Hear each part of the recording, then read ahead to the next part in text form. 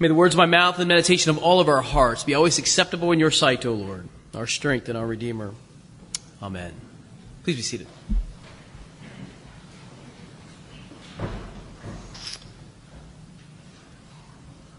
Everyone loved Granny Rice. You would have loved her too if you had met her. Her real name was Nancy, but I only ever called her that one time, and then she quickly corrected me. Granny is my name, and everybody calls me Granny.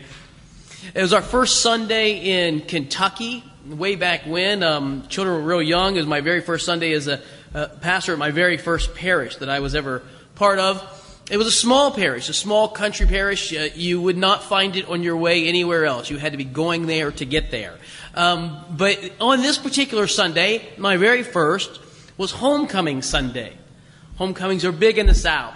There were 100 people in a church that normally had about 20. And so there were all these people, in our first Sunday there. And of course, as you do at Homecoming Sundays in the South, you have a big potluck dinner afterward. And there were tents set up on the lawn. And then we went out there to have lunch. And I sort of did what I tried to do, like to meet people.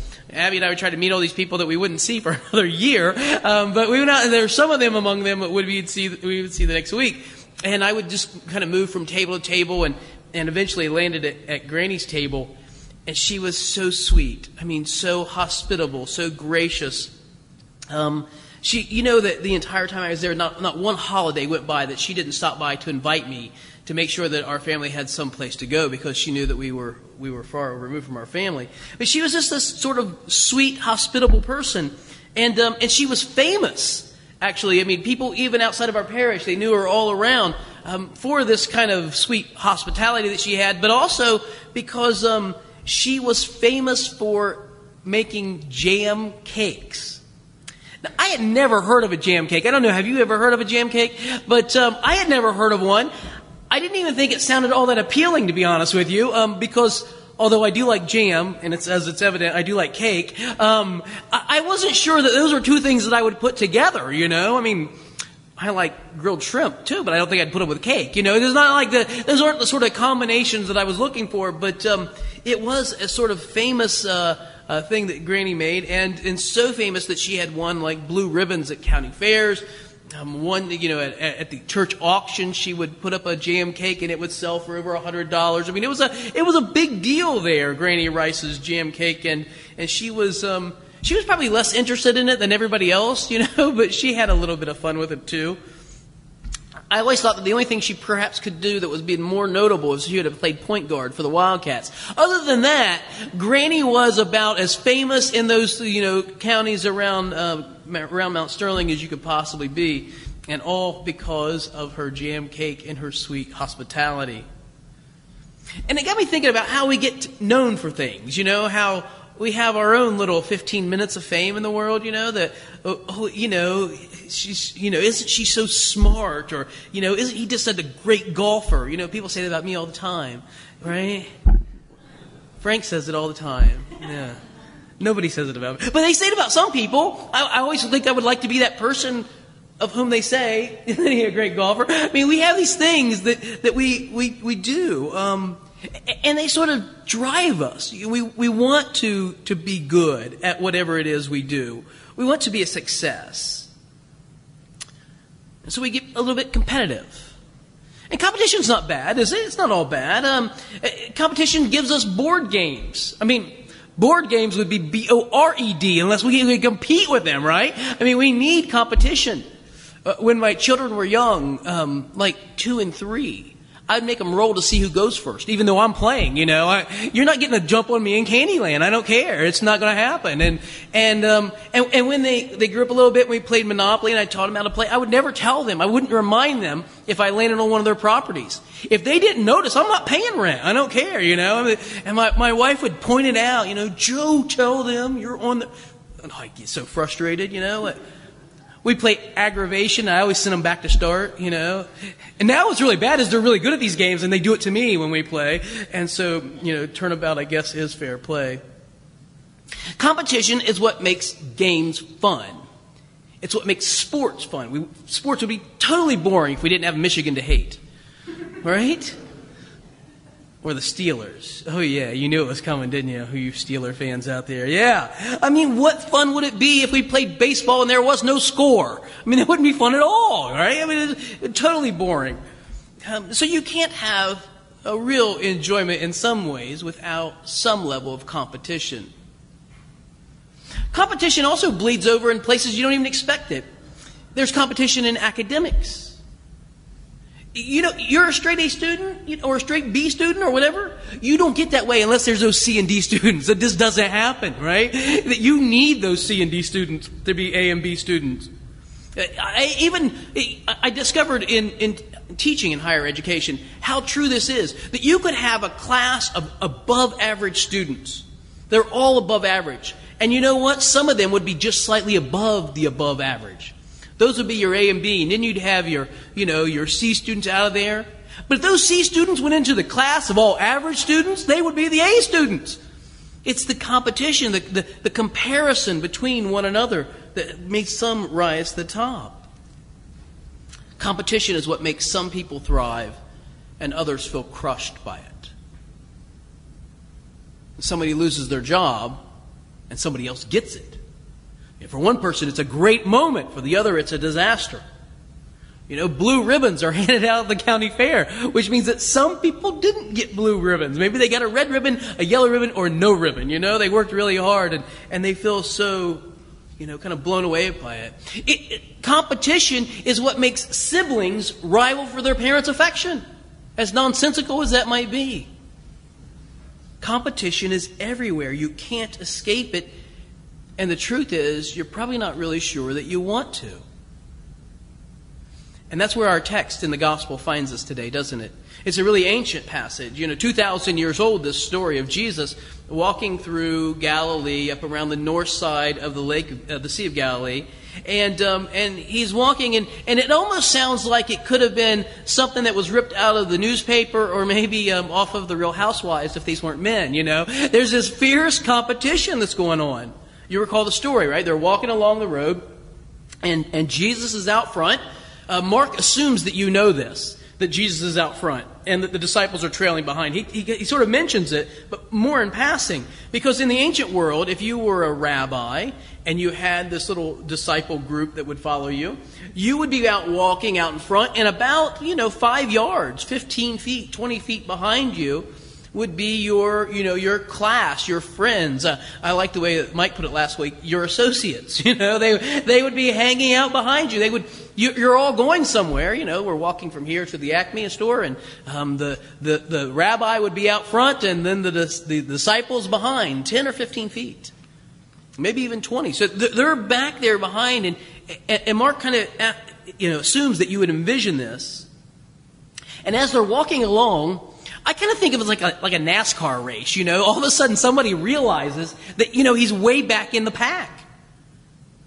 But not just way back in the pack. Not that he just doesn't want to, see the backsides of these men, which he probably doesn't. But he realizes that he is kind of stationally. He's in terms of importance, moved back in the pack. And so he kind of, you know how they do, right? Just kind of throws a little chicken wing out there and bumps his way through, maybe one or two guys, and he's kind of moving up to the front, kind of, hey, I'm here. I'm important. I can even imagine. Can you imagine? He probably says, James, who do you think you are? Get out of my way. Kind of a little shove. And that's when the argument begins.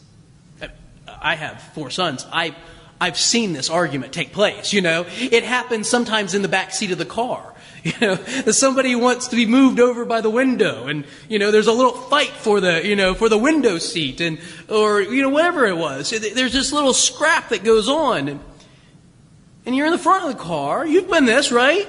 And you try not to pay attention. You just try to ignore what's going on, hoping that it sort of sorts itself out. This is what happens with Jesus walking down the road. It's probably not much wider than a sidewalk, this path that they're walking along. He's walking down the road, and there's this fight that starts breaking out behind them. Voices are raised. They begin to argue.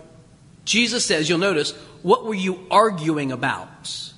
The word actually means to talk through. But all the translations show this sort of that kind of nuance that it's not just a discussion. It's not just, so, what do you think? Should a person have 1 lump or 2 lumps in their teeth? This is not the sort of discussion they're having, is it? This is a sort of a fight, a nasty kind of bickering argument. What were you fighting about? What were you arguing about?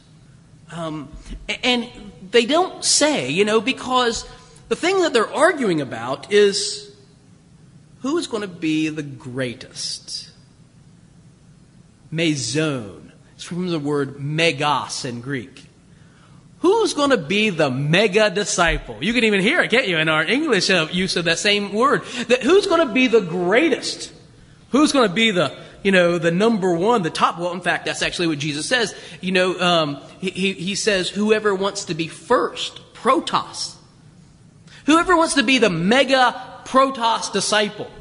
This is what the fight is all about. Who wants to be first in line? Who wants to be the mega, the best, the top disciple? I find it interesting, though, that he doesn't interrupt them during the discussion. He waits until they arrive at the house. Did you notice that? They're on their way. They arrive at a home. We don't know whose home it was. Probably Peter's. I don't know. They arrive at the home. And then notice what happens. Look with me at the gospel lesson. In verse 35, Mark says, Jesus sat down. He sat down. Now, Mark doesn't want you to think that, look, they've gone into the living room and it's time for tea and we're going to have a little discussion. This isn't the sitting down.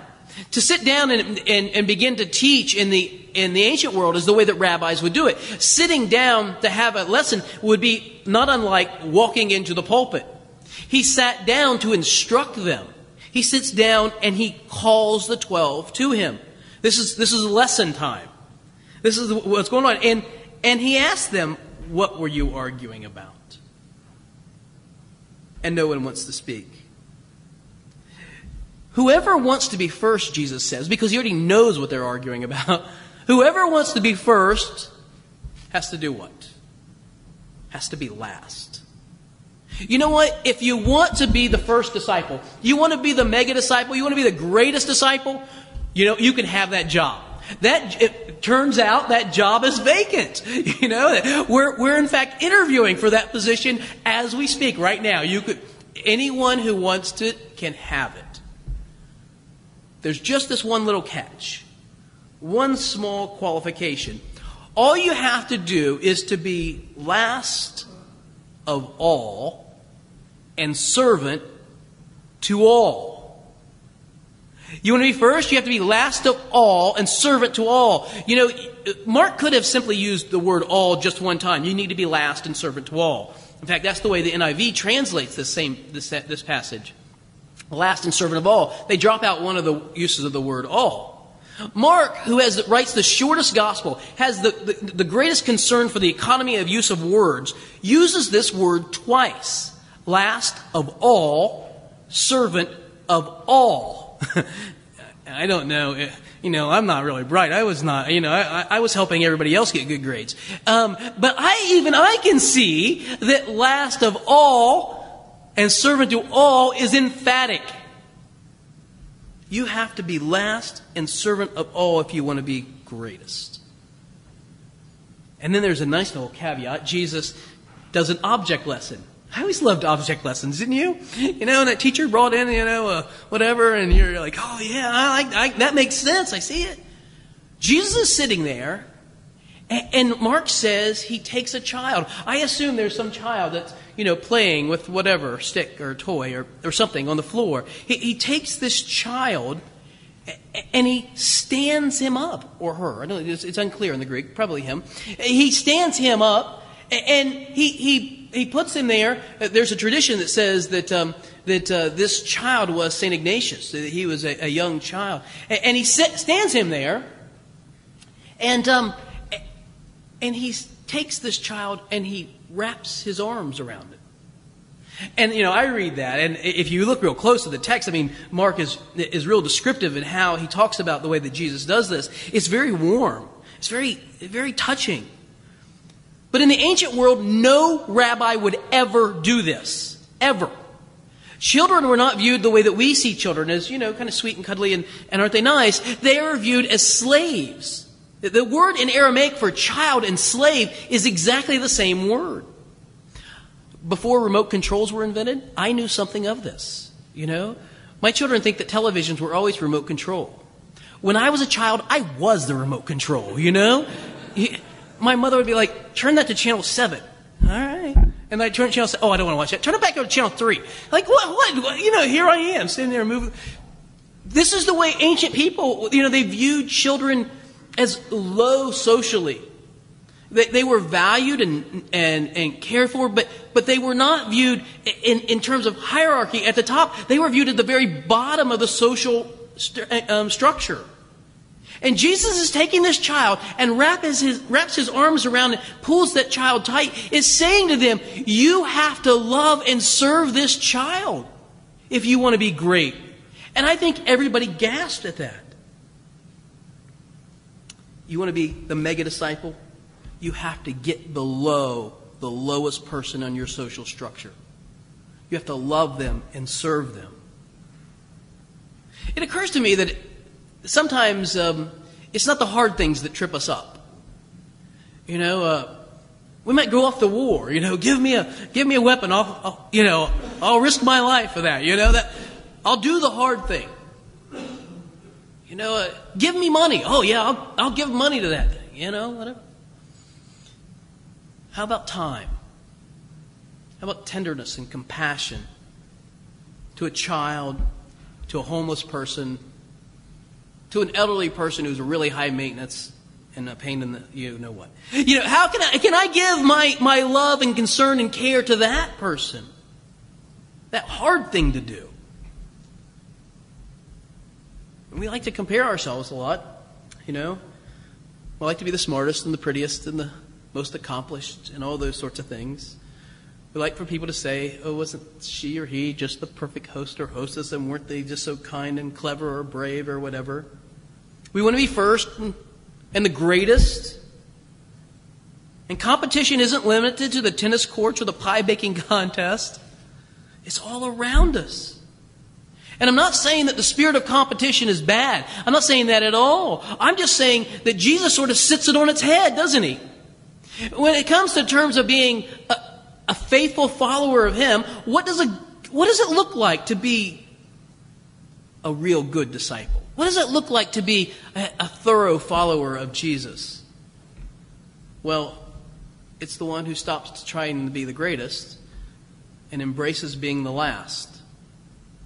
The one who doesn't want to be served so much as to serve. The one who wants to give rather than to take, and be obscure rather than to be noticed. I think Jesus is saying, I like competition. The job is open, or taking applications. Do you want it? Here's all that it takes. Do this, and you'll be truly great. In the name of the Father, and the Son, and the Holy Spirit.